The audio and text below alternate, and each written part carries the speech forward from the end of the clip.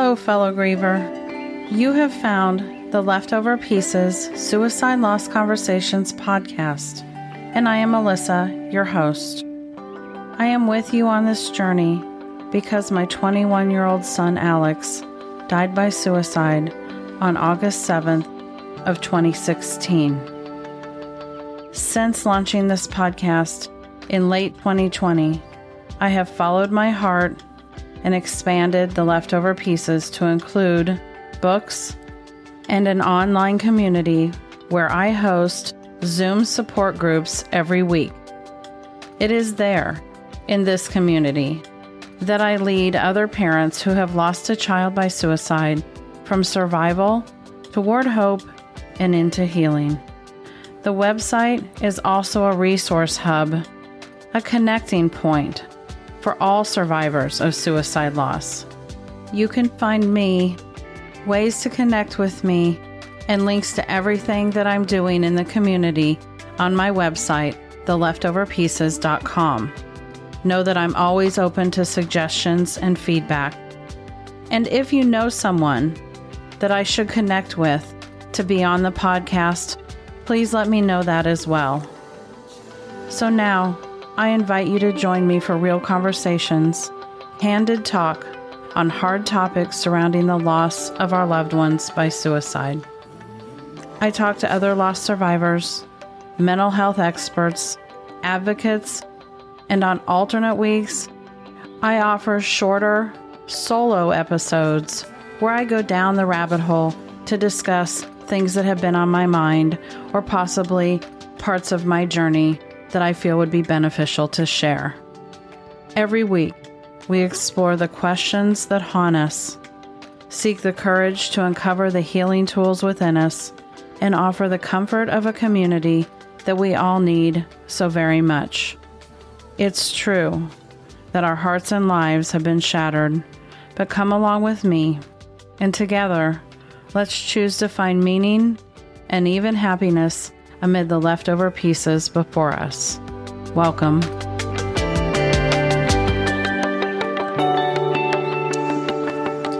Welcome, fellow grievers. Today, you have reached Season 4, Episode 9 of the Leftover Pieces Suicide Loss Conversations podcast, and I'm Melissa, your host. And today, I'm sharing a conversation that I had not so long ago with the wonderful Marianne Gouveia of EricsHouse. Marianne's episode was originally scheduled to be out almost a month before it's actually coming out. But as you may or may not know, my life kind of turned a little bit sideways for a while after Hurricane Ian hit down here in Florida. So it's my pleasure to finally be back doing the release of regular podcast episodes and all things that I do here in the Leftover Pieces space. And I'm especially honored to be bringing this conversation to you. To share a little bit with you about Marianne. Prior to doing this work with EricsHouse, after losing her son to suicide 6.5 years ago, she had spent 35 years as an aerospace and defense executive. She was the president and vice president, along with various other capacities, with a concentration on international business development and program management. She even owned and operated her own international aerospace company for more than 10 years. However, Marianne left corporate America to pursue a business coaching certification through the Institute for Professional Excellence in Coaching and is a professional certified coach with the International Coaching Federation. After the loss of her youngest son, Eric, Marianne chose to turn her tragedy into good for others. She founded EricsHouse in 2017 to help those left behind sort out through devastating losses in order to integrate their grief so that they may find joy and happiness again. EricsHouse helps people rise, survive, and even thrive in the face of devastation. Outside of her corporate life, she experienced a number of life transitions encompassing career, business, loss of a sibling, loss of a child, loss of parents, divorce, having a Down syndrome son and a Down syndrome sister. My conversation with Marianne today encompasses everything from how we work through these grief bursts as they occur, how healing can begin after shock, numbness, and isolation, and then continue on from there. We discuss, what is Catholic fear? Is it a real thing, and can you move past it? We also talk about grief inside of a marriage and so much more. And you'll want to stay tuned till the very end when Marianne offers great parting advice as she talks about opening to the presence of your pain. And of course, you'll find out more about EricsHouse and specifically what its vision is and where possibly you can find resources that they offer as well. So without any further ado, I'm going to dive on into this conversation and welcome Marianne. Hi, welcome to the podcast, Marianne. I'm so very honored to have you on today and discuss your loss and EricsHouse. Welcome. Well, thank you, Melissa. I'm happy to be here. And I wanted to thank you for all the work that you're doing in this space. It's badly needed. It is. And as I told you before, I'm very grateful for the work that you're doing as well. There's always a need. So I will start with you sharing your loss story, whatever that means to you and whatever you're comfortable with. Sure. Well, I have 3 boys, and Eric was my youngest. And it's a story that we hear all too often, Melissa. Eric had an injury in high school, and it resulted in a wrist that was really badly hurt. And he went through 7 surgeries, and as a result, he lost function of his right hand, and he had chronic pain. And so they prescribed OxyContin. And after he died, I learned that he was prescribed over 500 OxyContin pills, and they were distributed to him through a pill mill on the west side of Phoenix. And so he became addicted, obviously, and he transitioned to heroin. He hated being an addict. He didn't look like an addict or act like an addict. He just looked normal because he had been taking oxys for so long. And one day he came to me and said, "Mom, I'm really struggling. I have a problem with heroin." And so we put him in rehab. He went willingly. And he was in there for about 4 months. He came out. He was sober for a very long time. And on Christmas Eve, he had a relapse. And 6 weeks later, he chose to end his life. And I found him. I had a key to his apartment. We had spoken the night before. Everything sounded okay. I had no idea this was coming. And we were going to go for his favorite breakfast. He loved pancakes, by the way. And we were going to go for pancakes, and he didn't answer his phone or his text. And fortunately, I had a key.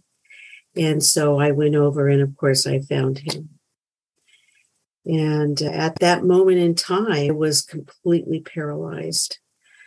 It was like I couldn't walk, I couldn't talk. I immediately went into a state of shock, and I called 911, and they make it a crime scene. And so I left, and they put me in this fire engine with a couple of support people. And I stayed there for a few hours until they took Eric away. I was still in a state of shock, and I couldn't believe this was happening. I actually followed him in the funeral van all the way to the morgue just to make sure that he got there safely. Because you're just so numb, you can't even believe what's happening to you in that moment. And so from there, I fortunately had an excellent counselor who was not only a grief counselor, but she specialized in suicide grief. And she's very prominent in the Phoenix area and very knowledgeable. It took me a while to get in to see her, but once I did, I could start to see that there was a lot of work to be done. And then, of course, I went through EMDR. I had 12 sessions of EMDR, which really was very helpful for me. But in terms of other support, there was really very little out there that I felt comfortable with. I did start to attend an open support group, and I decided that that wasn't the right approach for me. And so I just started to investigate different ways that I could heal, finding very few resources out there. And I spent, I'd say, probably 4 weeks just on the floor in my closet, curled up in a ball, keening and wailing, not sure that I wanted to survive this. And eventually I picked myself up, and as they say, one step at a time. I started to take baby steps. One day I was talking with my husband, and I just said, we have to do something to help other people that go through this kind of station. And so we formed a nonprofit to help other people with this journey. First of all, thank you so much for sharing your story, because I know you understand this. It never gets easier, and I never take for granted hearing somebody else's lost story, because this is just something that there's no way to equip ourselves for going through this. And it's brave and it's vulnerable to share, but I also know it's healing to share. So, Sure. And I know you're aware of that as well because of all the work that you guys do. So thank you for sharing your story. You're welcome. So to hear you talk about the beginning, if we can go back and by the beginning, I know that's the first few weeks and months afterwards when you were so actively in shock. And like you said, your soul was keening and wailing in grief. And when you were going through that, I know you have a family and a husband. Talk a little bit about how that first few months to year looked like for your family, and how you got to a place to be able to say, let's do something for somebody else, and what that transition kind of looked like. Okay, let me start with the first stop on my journey. I was raised Catholic, and of course, in Catholicism, we're taught that if someone dies by suicide, they automatically go to hell. So that was my very first fear. And I encountered some people in the church that were very helpful in helping me understand that wasn't the case. And so once I could embrace that and know that Eric was okay, I was able to continue. For me, if I had to live thinking Eric was struggling in hell or purgatory, whatever that means, it would have been a much different outcome, I think. So once I understood that, I was able to begin to move forward towards healing. The first month, I had a lot of family around me. We have a big family. A lot of family. They were very, very helpful. I stopped eating and lost a lot of weight. And of course, I couldn't sleep because your mind, you just can't get your mind to calm down. I had no solution for that, right? I really didn't want to take narcotics because it just didn't feel like the right thing to do for me. But I really had no solution for calming my mind down. After everybody left, I was grateful for that feeling of numbness as you stay numb for, I don't know, in my case, 4 months. And I was grateful for that because I could just be a zombie, right? I could just be a zombie. I didn't put any expectations on myself. I am from the aerospace industry, Melissa, and I had to finish up some contracts that I was working on. Surprisingly, I made it through, but that work became meaningless to me. And so I had made that decision at that point, never to go back to the airplane world. But because I wasn't eating, I really wasn't able to heal very well So I wasn't eating, I wasn't sleeping. I'm like, okay, what's going to happen next? Do I even really want to be here on this planet without my son? As time went on and as the numbness began to wear off, then I began to see I have to do something. I have to pick myself up. I had 2 other children. I have a Down syndrome child. Obviously, he needed care. And my oldest son was really struggling quite a bit with the loss of his brother. And so I started to research things that might be helpful. I didn't find much out there. I know that this type of trauma affects you in every single element of your life, emotionally, physically, spiritually, cognitively, and socially. I isolated myself was a story we hear often as well. Isolation for me was very healing because it was all I could handle at the time. I couldn't handle interfacing with anybody. And I knew that my life was changed forever. I often talk about when our children are born, they change our lives forever. And when they die, they change our lives forever. And we never go back to who we used to be. We're able to define or remake a life for us where we integrate that type of trauma into our life, hopefully in a healthy way. And so I began to pursue different forms of healing, energy work, of course, mediumship was a big part of my journey in the beginning. And spiritually, I had to figure out what I believe spiritually in terms of some sort of belief structure or religious structure, but also about the after. What is this thing now, the afterlife? For me, Melissa, I've had multiple losses in my life, but losing a child is different because they're part of our DNA. And I had to come to understand that while we lose the physicality, their body is not with us physically anymore. We learn to live with them in spirit, right? And I knew that Eric was around me, but I just didn't understand it and I didn't know how. So as I began to embark on understanding how to be in a relationship with Eric in a different way than physically, I started to find hope. Our family struggled for a while. My husband and I have been married 24 years. He really raised Eric. Eric was 7 when we got married. I recognize without stereotyping that people grieve differently and men oftentimes do grieve differently than women. I wanted my husband to grieve like I was grieving. I didn't know and I didn't accept the fact that he was just going on about his life. And I resisted the fact that he wanted to fix me. He's a lovely man and very supportive. But he wanted me to feel better. He wanted to fix me. And I think he even wanted me to return to the old Marianne. And I was ready to divorce him. We talk about this often, so I don't mind sharing it. I was ready to divorce him.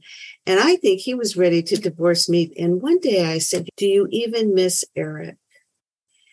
And that was a wake-up call. So after a year, he began to examine how he was grieving as a man. And he finally came to understand that we're going to grieve differently and that this was something he couldn't fix. And of course, we know that. We don't like to pathologize grief because grief is such a natural, normal human emotion. It's the other side of the coin of love. Love on one side, grief on the other. And it can't be fixed. We just learn to live with it and integrate it in healthy ways. We have a very strong marriage now, Melissa, and he's actually in the bereavement space with us.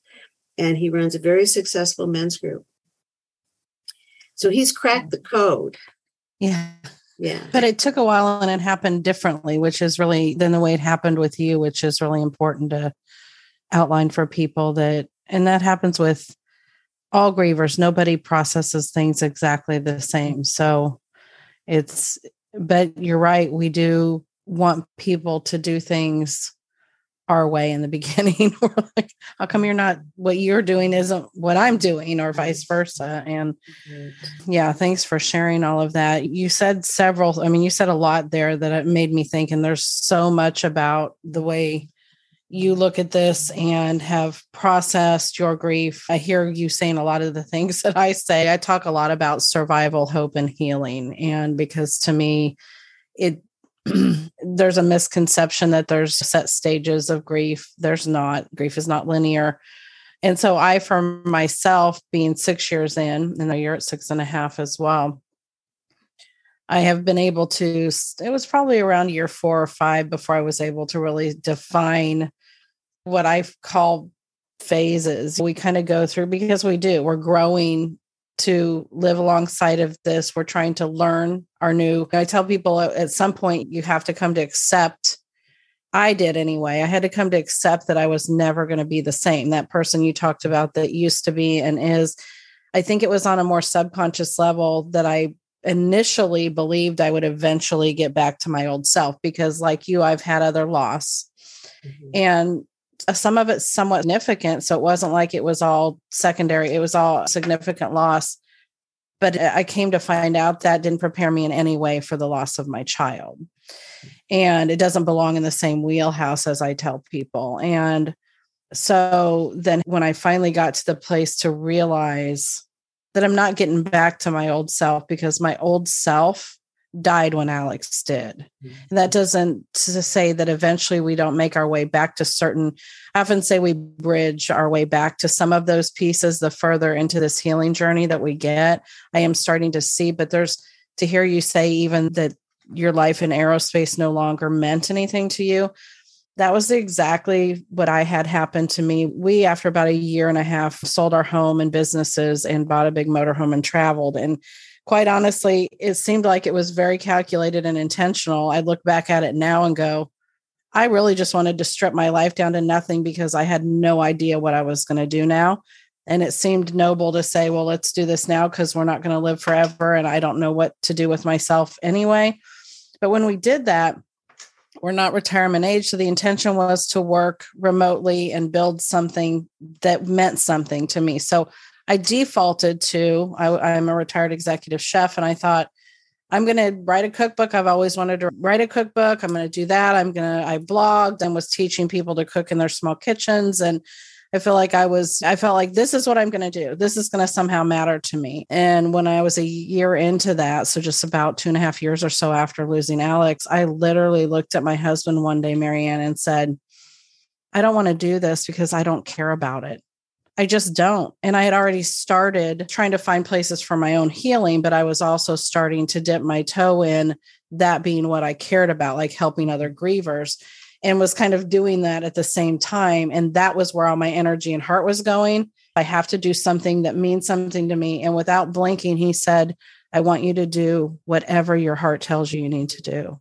And he's always supported anything. So at that point, it became about the leftover pieces. And that's where it's been since. It's been an evolution. And it took me 1 year from the time that I said I'm going to start a podcast to actually getting it done, because I wasn't taking care of myself either, Marianne. And in the process of that year, I had a stroke and different things that happened that set things back. And that was a wake-up call for me to say, not only do I want to help other people, but I've got to stop. I got to look inward for a little while and take care of myself, because how am I going to teach other people to do this if I don't do it myself? And that was when I really started, like you said, I found hope, and then I had to walk towards healing and get through that piece before I was ever able to say, how do I teach other people to do this? Because I feel like it was so much more messy than it needed to be had I been able to find the resources, had I been able to find EricsHouse or the leftover pieces or things that I started the podcast because quite honestly, I couldn't find the podcast I needed. I found some very good grief podcasts, but they didn't speak to suicide loss. And it's so unique. Addiction and suicide loss are so unique. So, and also hearing you talk about, your Catholic fear. I know a lot of people will resonate with that. I don't come from a religious background, so I'm truly asking from an educational standpoint, but I know many people have said to me they struggle with that. Well, within the first week, I think I mentioned, just frozen in this idea that Eric went to hell.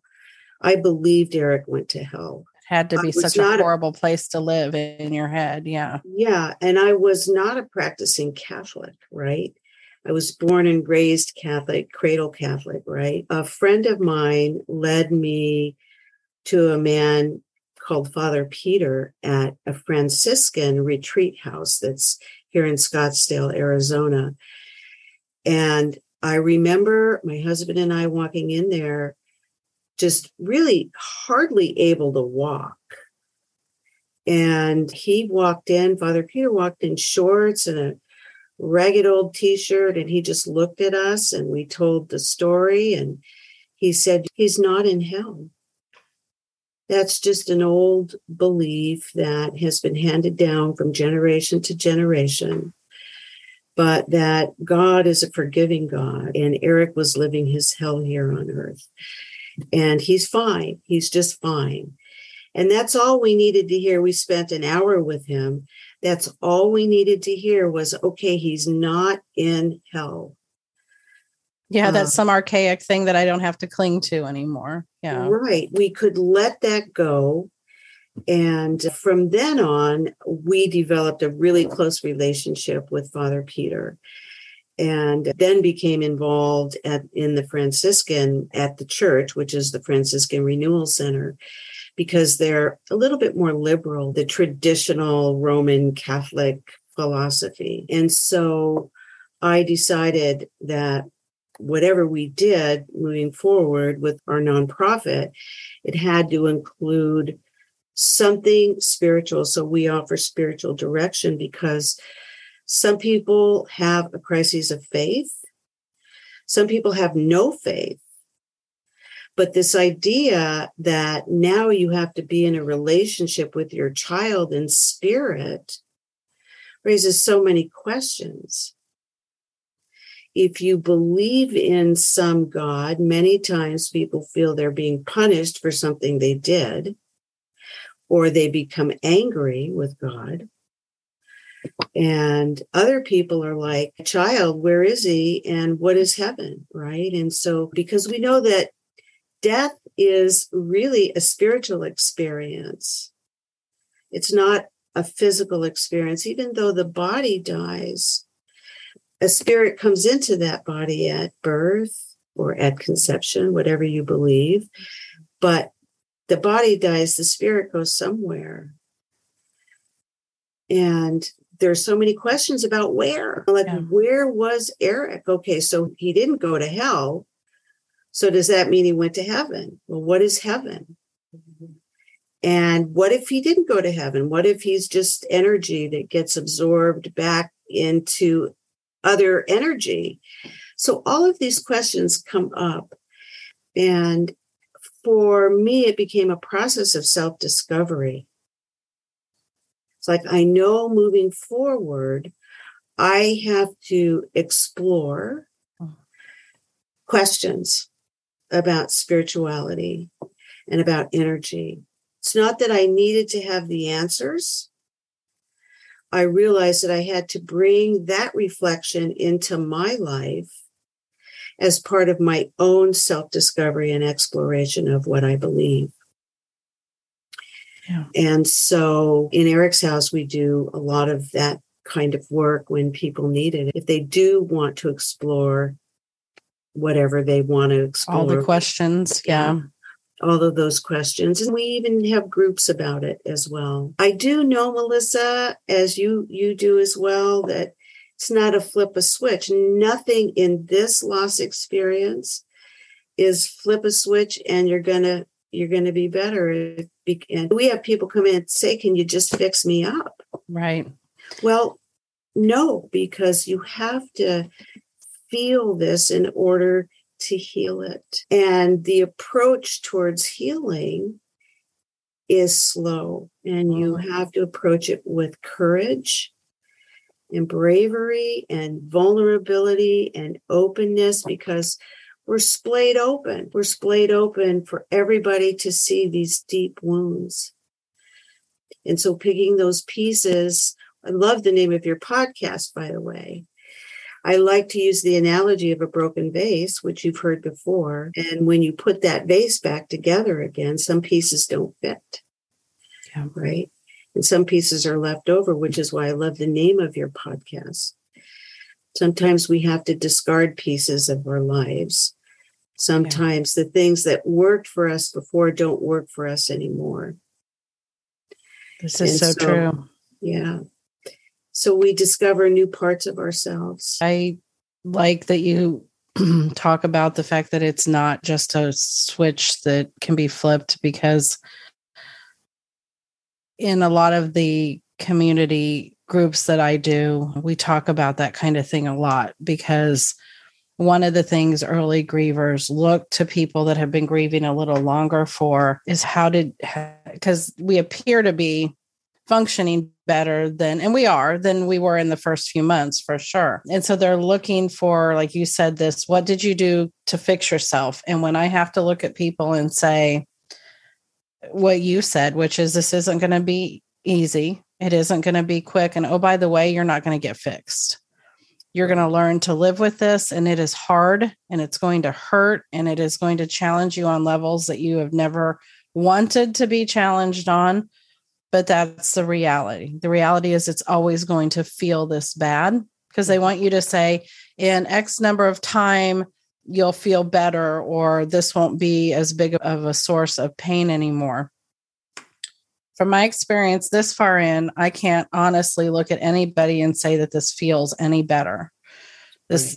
I carry it better. I'm stronger and more adept at knowing what to expect. I have a fairly full toolbox, but it is still work, and it is still hard. It's still a conscious choice. And I don't win every single day at what I'm doing. There are days that I say, and I have actually said, that's become something I say to my husband when I'm having a particularly hard day or moment. I'll say, I'm not winning right now. Right. Right now, I'm not winning because there are just times that this still brings you to your knees. There's still times that even though I feel like my logo is the heart with the few holes in it, even though I feel like I've mostly tried to mush this back and make something out of it, there's times I feel like I'm back sitting in the middle of all of those shattered pieces still. Yeah. Now, again, I do have the ability to handle it differently than I did 6 years ago. I have a lot more hope, and I know that joy can exist now. If you told me 6 years ago that I was going to ever find happiness again, something that resembled happiness or joy, I would say, I don't even know how that's possible. How am I going to be joyful on a planet where my son doesn't exist? Even though I have 2 other children like you. It's funny because the people that say things like, well, at least you have 2 other children. One, they really just don't understand, but our kids are not interchangeable. This wouldn't be any different if it was my daughter or my other son. Right. They're not a package deal. They're mutually exclusive. I created each one of them, and I would feel this same whole no matter which one of them there had been. And it's our nature to want to lay down and not go on anymore, I think. And so to find the courage like you did, and to look at your husband and say, let's do something to help others. That was the idea for EricsHouse?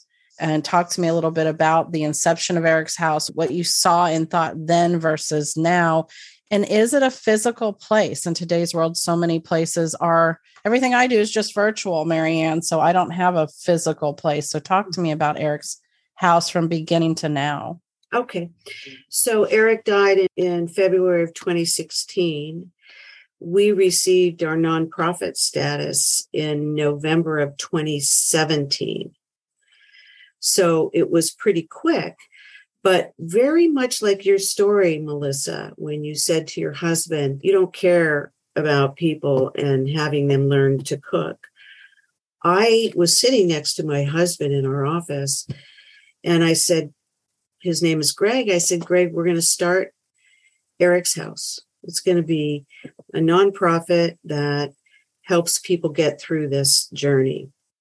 And for us, we focus on alcohol, drugs, and suicide because those lines cross each other.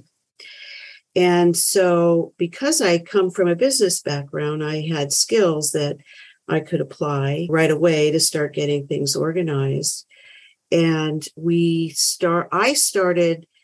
went out and got a bunch of training in grief from Dr. Wolfelt, 150 hours of training in complicated grief. And I started working as an independent. And then in June of 2019, we leased a facility, which we don't have anymore, but we leased a facility in Paradise Valley, Arizona.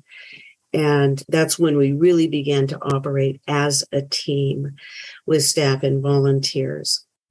Our mission is to provide safety, hope, and healing and new beginnings, right?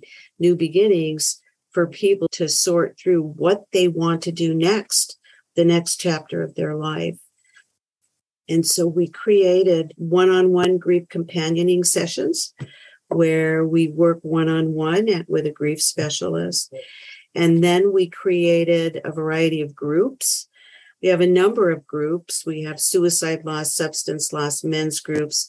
We just started an LGBTQ, and we're likely going to start a group for mothers of only children because their loss experience is also a little bit different.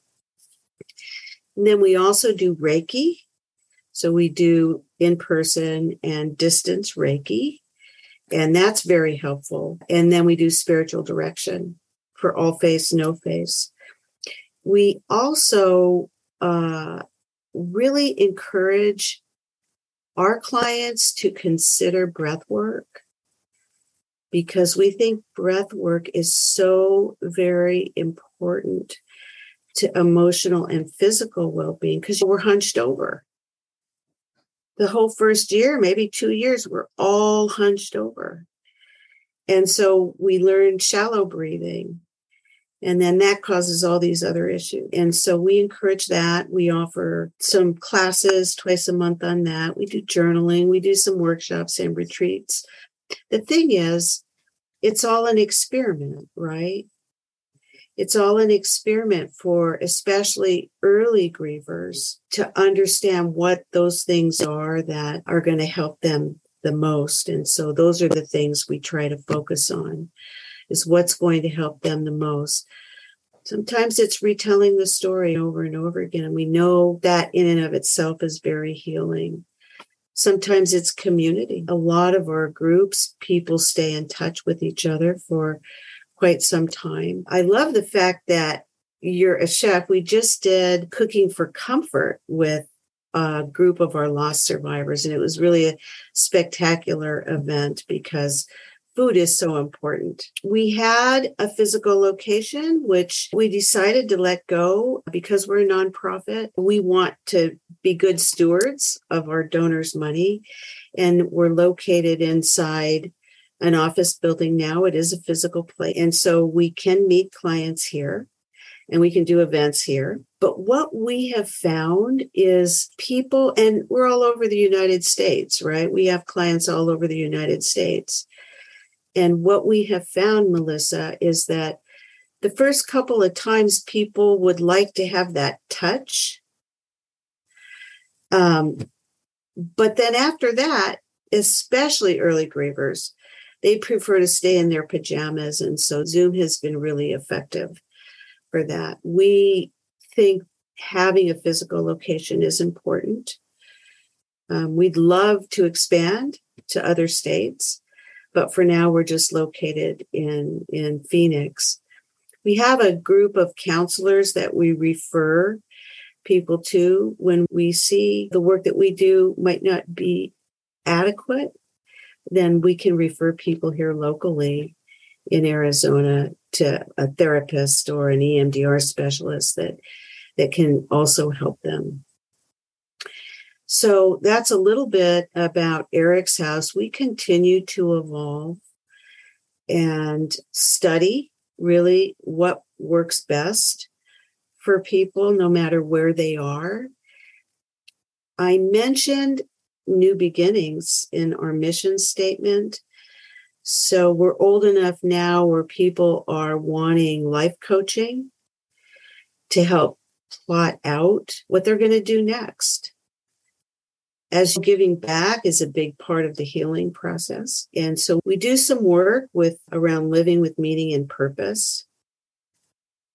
We do some work where we help people understand not only the meaning that they attach to the loss of their loved one, but also what meaning means for them now in this remaking process.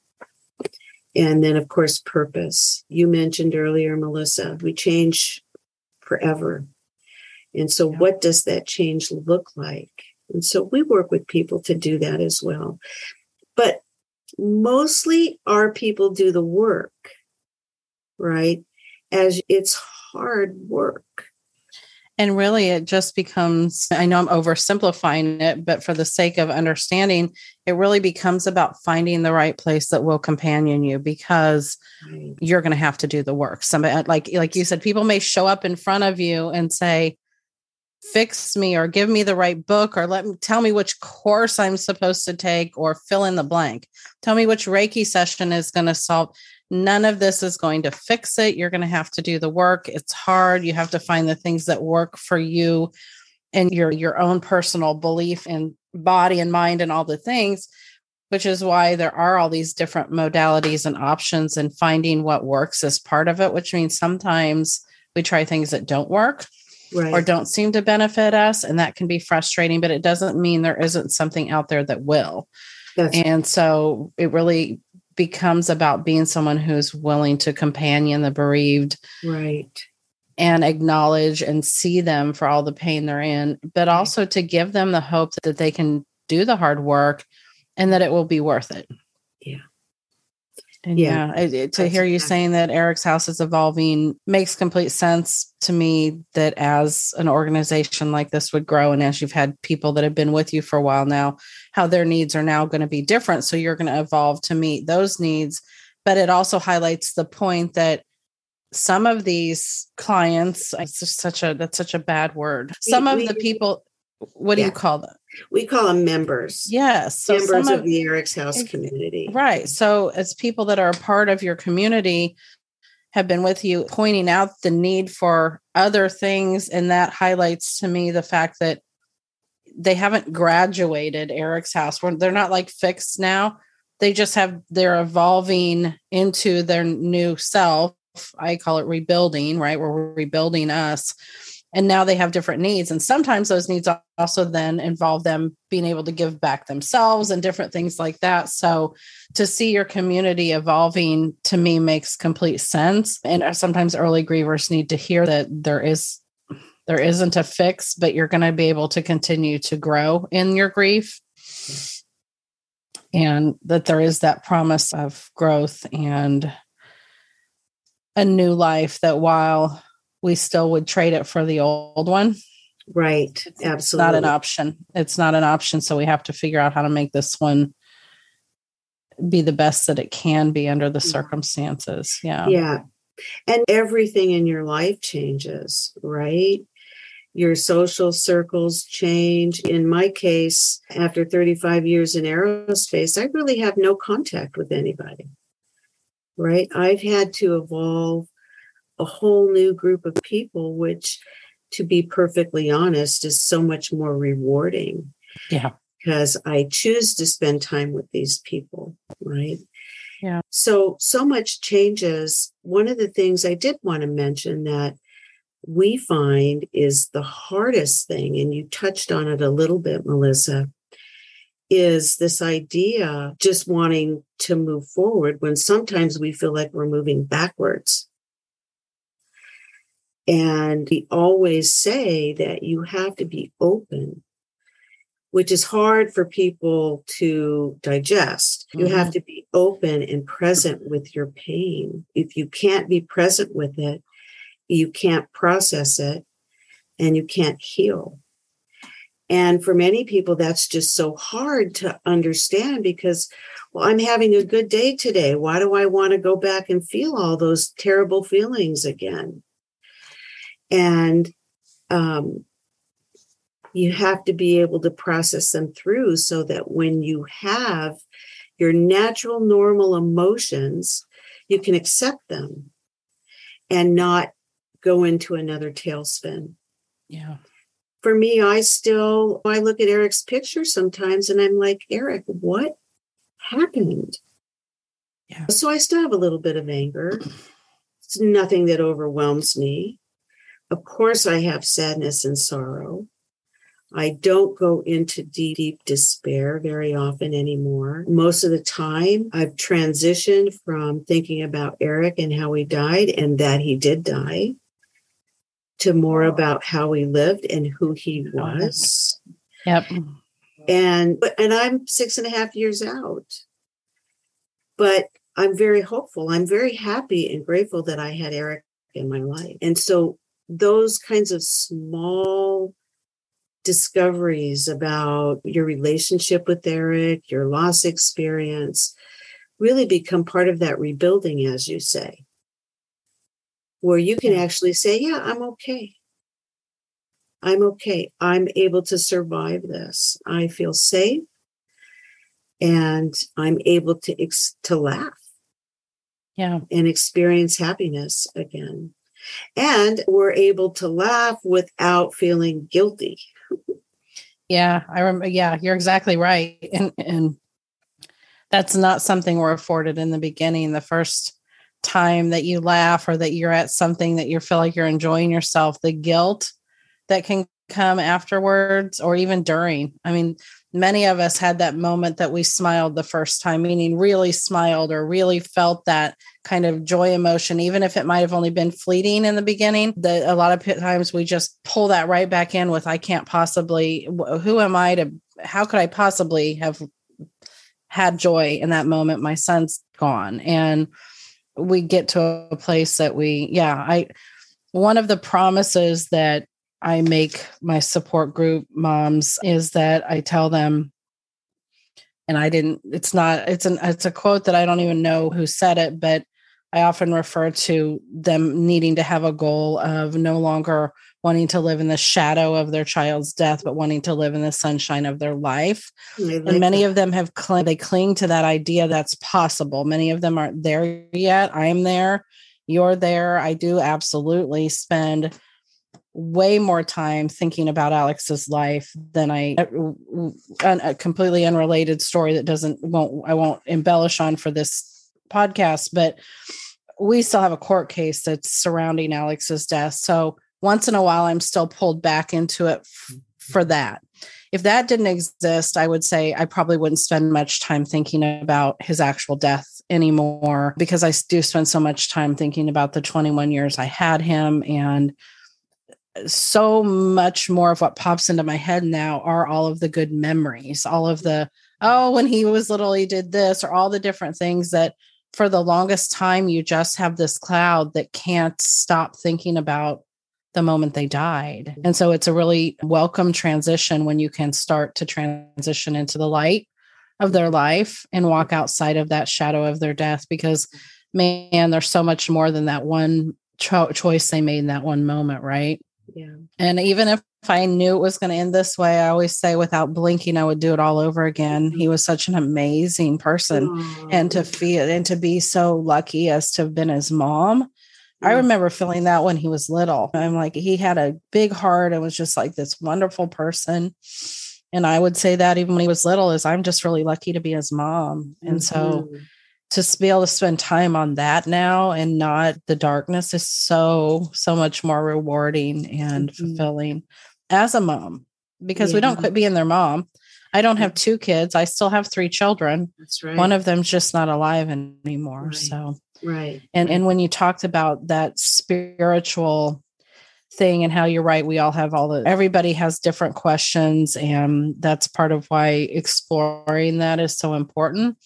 But I remember standing with Alex's body after he was gone, and we had a very private viewing. He was cremated for the funeral, but we did have a very private family viewing so everybody could spend time if they wanted to. And I remember as I stood there and had my hand on my son, I remember saying definitively, and I could physically feel him, but I remember saying, I know you're not here in your body. Like I had my hand on him.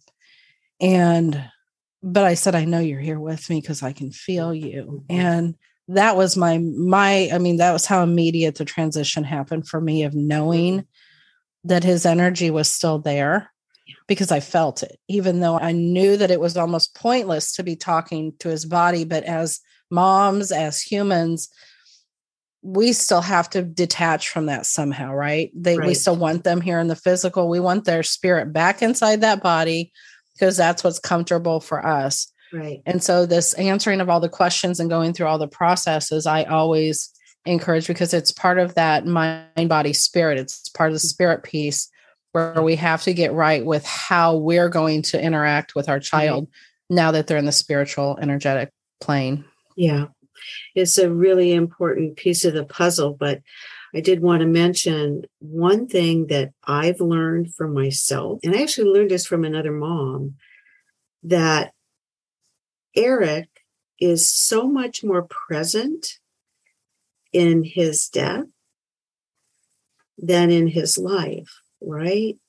Than alive, because having his physical presence here it comes over for Sunday dinner, we go for breakfast, but then they drive away and he goes on with his own life. Like my other son, we're very close, but he works and he has his own life. So we don't see each other all the time. But in death, Eric's always present with me. Always. Yeah. Much more so than when he was alive, because he was going to school and working and all these other things. He's so much more present, and I feel him around me all the time. And what a blessing it is to be able to build that kind of relationship with him. Yeah. And to just know that, okay, I don't know how it happens, but I know he's here. Right? Yeah. And I find great comfort in that. Yeah, I do too.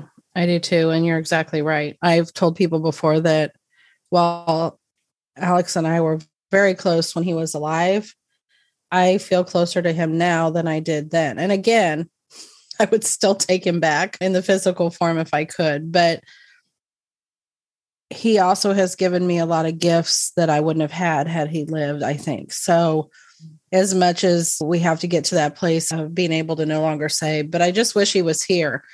He's not, and he's not going to be. And so to embrace the gifts, you talked about how your life is so much more full, and the people that I have found that the people that are in my life now,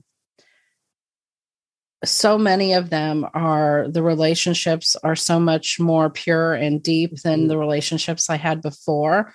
Trauma does that to us, and especially when you connect with others through trauma.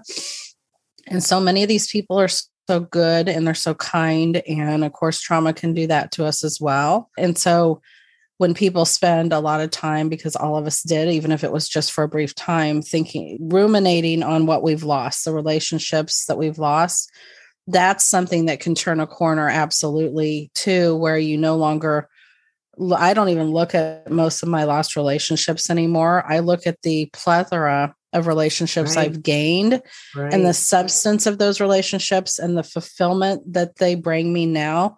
My life is so much more full.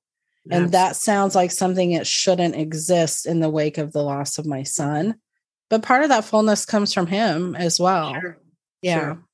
So it's a strange duality is what I like to say, to be able to say, my life is so much different than I ever expected it was going to be. Does that mean that I carry the greatest sorrow that I could ever imagine? It does, but it lives alongside of the best version of me that's ever existed. It lives alongside of some of the greatest happiness and fulfilling things that I'm doing that I could have never imagined either. So it's really hard to put those two and balance them. Right. Yeah.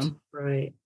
Yeah, because look at the excellent work that you're doing. You're reaching so many people, Melissa. And you're so willing to share your story and bring healing to others. And that is a blessing, not only for you, but for the people that you touch. Well, I started off just saying, if I can just help one person, I'll be fine. The one person I really needed to help in the beginning was me. And that doesn't completely change. I mean, on some level, this is still a form of selfish therapy. There's a part of it in there for us as well to help us heal. But I know that you understand when I say it's not coming from a religious standpoint, but it just feels like a calling of my heart. I don't have a choice but to work with other grievers. It just feels like where I'm supposed to be. That's right. That's right. That is how I feel. And believe it or not, my father was a deacon and he did bereavement work. And so I would have never thought. I kind of grew up with it. And then we've had so much loss in our family that it's like when Eric died, it's like a big wake up call. It's like, this is the work I'm supposed to be doing. And now I look back on all those years in aerospace, and while I appreciated and developed really a true love for airplanes, I should have been doing this work all along. And while I would do anything to have Eric back, I know that there's a bigger plan. And part of that plan is for me to do this work and to create an organization to continue it, right? So that it's sustainable. Yeah, I agree. I'm so grateful that we had this conversation and so thankful for everything that you've shared. And I'd like you to, as we wrap things up, share where people can find you. I mean, I know it's super easy, but I want people to be able to hear it. And I will, of course, not only provide it in the show notes, but you are on my resource page as well on my website. But I want you to tell people how they can find EricsHouse and then any other messages that you want to make sure that you share before we finish up here, Marianne. Sure. Well, our website is EricsHouse.org. It's pretty easy to navigate if anybody would like to look at it. We have a lot of articles and resources there as well. And then we have, of course, Twitter and Instagram. That's EricsHouse88. But the final message that I really want people to understand is that we can't run from this, that grief is patient. Grief will wait for us. And just by allowing ourselves to honor our feelings of sadness and sorrow, we can grow and we can find hope. But it's also important to honor our feelings of happiness and joy as well, and not to forget that piece of the puzzle. And that will lead to eventually a healthy integration of the trauma and loss into their lives. That's it. I agree. That's a great way to end. Thanks so much. I look forward to hopefully having further connection. And I'm so thankful that this finally worked out for us. I always believe that the timing is what it's supposed to be. So I agree. I'm so thankful and appreciate you a lot, Marianne. Okay. Well, thank you, Melissa. And thanks for having me. Yeah, you're welcome. We'll talk soon. Okay. Okay. Bye-bye. Bye-bye.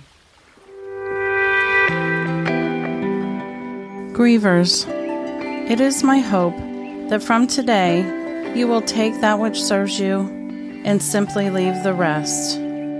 I would love to connect with you, and the best way to do that is to start out on my website, where the first thing you'll find is a video recorded message from me. And then from there, you can find everything I offer: the online Zoom support groups, the books I've written, ways to connect for the podcast, and an entire resource library assembled to help all suicide loss grievers find the resources that they need to help them along their healing journey.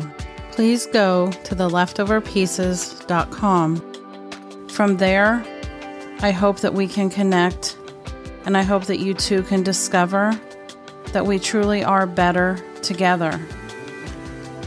If anything that you've heard in today's episode resonates with you, I would ask that you please subscribe to get notified every week of my new episodes. And then take a moment to rate and review me on Apple Podcasts so that more grievers like us can find this podcast and this community. It is from my own experience of finding myself sitting amid the leftover pieces of my own shattered heart that I can tell you that while it seems impossible in the early days, it is possible to put those pieces back together and be okay again. And every week, we'll be right here, providing more comfort, hope, and community. So until next week, I'll sign off today with some words from one of my Alex's favorites, Peter Pan. Never say goodbye, because goodbye means going away, and going away means forgetting. Grievers, no one here's forgetting. Talk soon.